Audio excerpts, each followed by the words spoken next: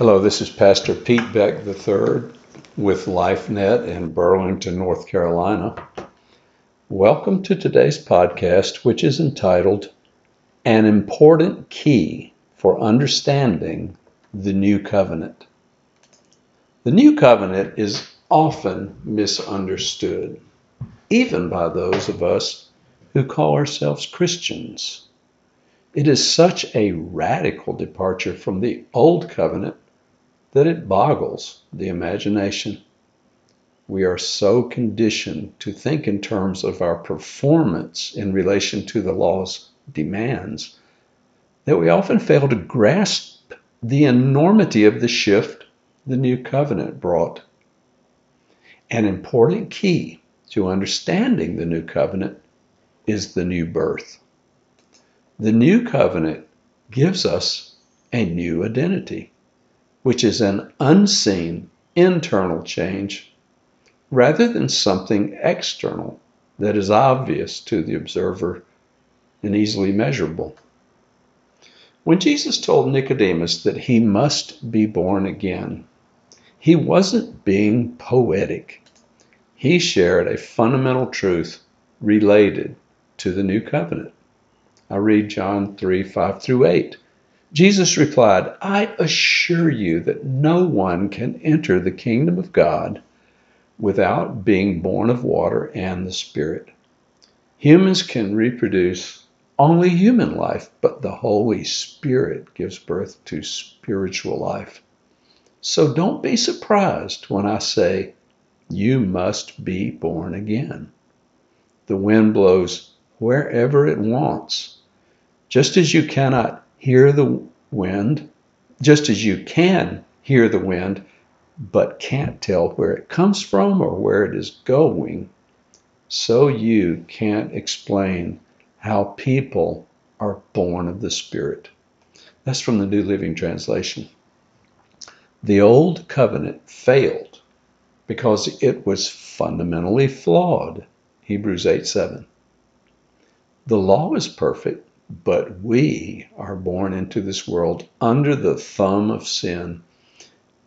It was impossible for humans to attain or maintain a right relationship with God through adequately keeping the law. It always ended up condemning us before God. The best it could do was point us toward our desperate need for a Savior. Galatians 3:22-24. God's solution to the problem of human depravity was to provide the absolutely ingenious new covenant way to be made right with God. This is called a new and living way. Romans 7:6. The first real clues about the nature of the new covenant are found in Jeremiah. I'll read to you from Jeremiah 31:31-34. "The day is coming, says the Lord, when I will make a new covenant with the people of Israel and Judah. This covenant will not be like the one I made with their ancestors when I took them by the hand and brought them out of the land of Egypt. They broke that covenant, though I love them as a husband loves his wife, says the Lord. But this is the new covenant I will make with the people of Israel on that day, says the Lord. I will put my instructions deep within them, and I will write them on their hearts.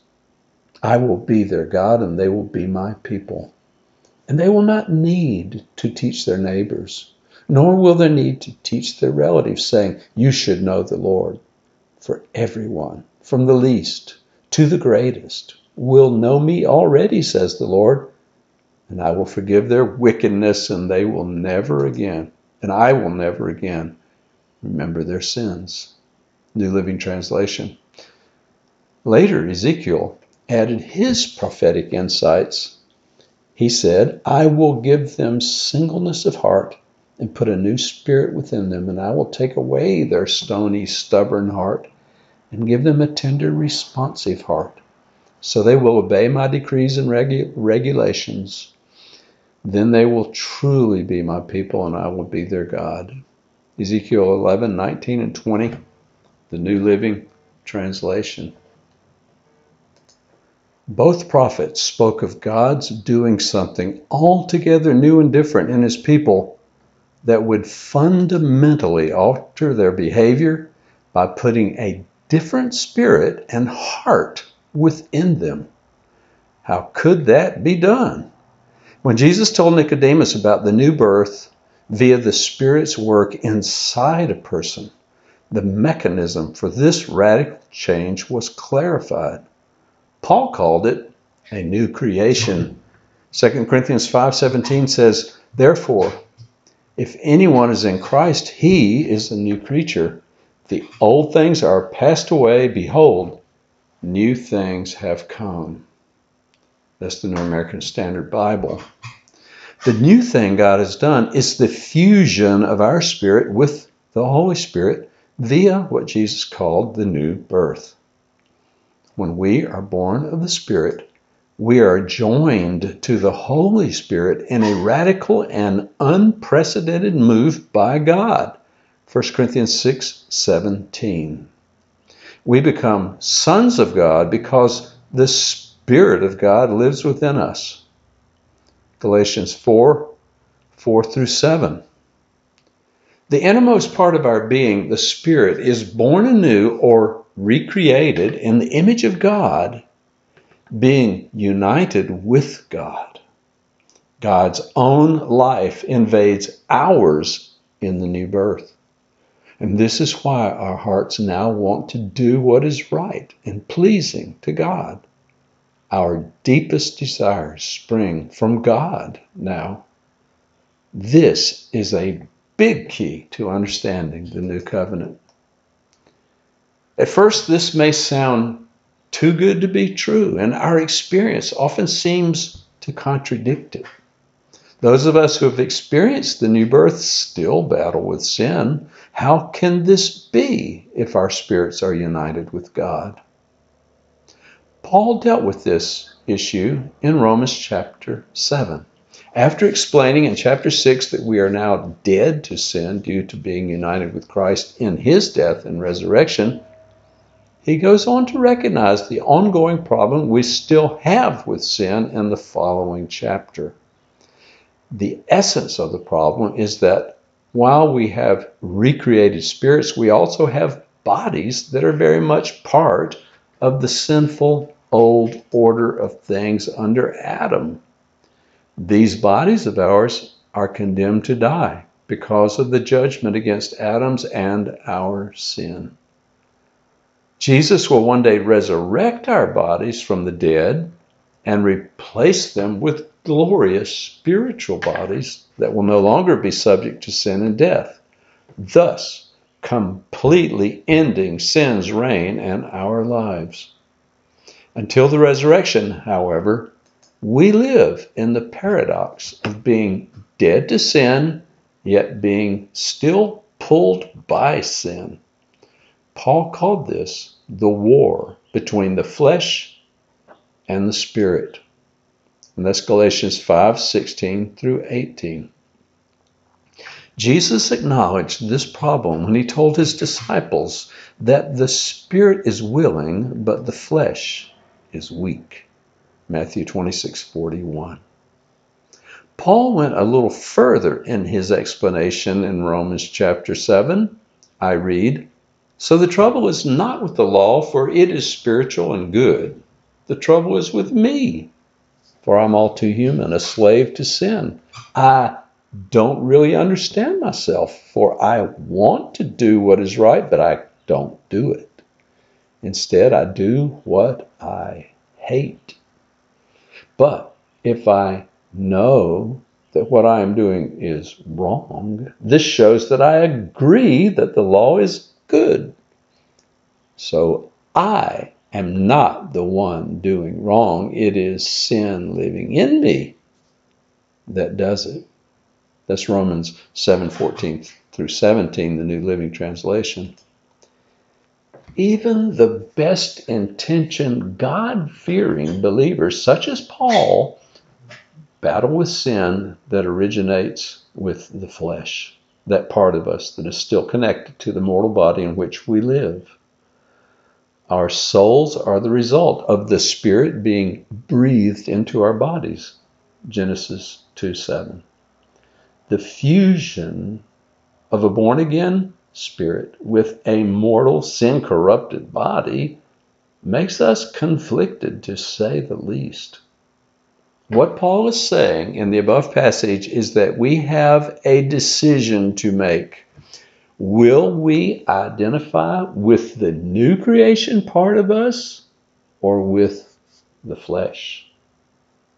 Paul chose to say that his true identity was the new man in Christ. Jesus said much the same thing in John chapter 8, and I read John 8:34 through 36. Jesus replied, "I tell you the truth. Everyone who sins is a slave of sin." A slave is not a permanent member of the family, but a son is part of the family forever. So if the Son sets you free, you are truly free.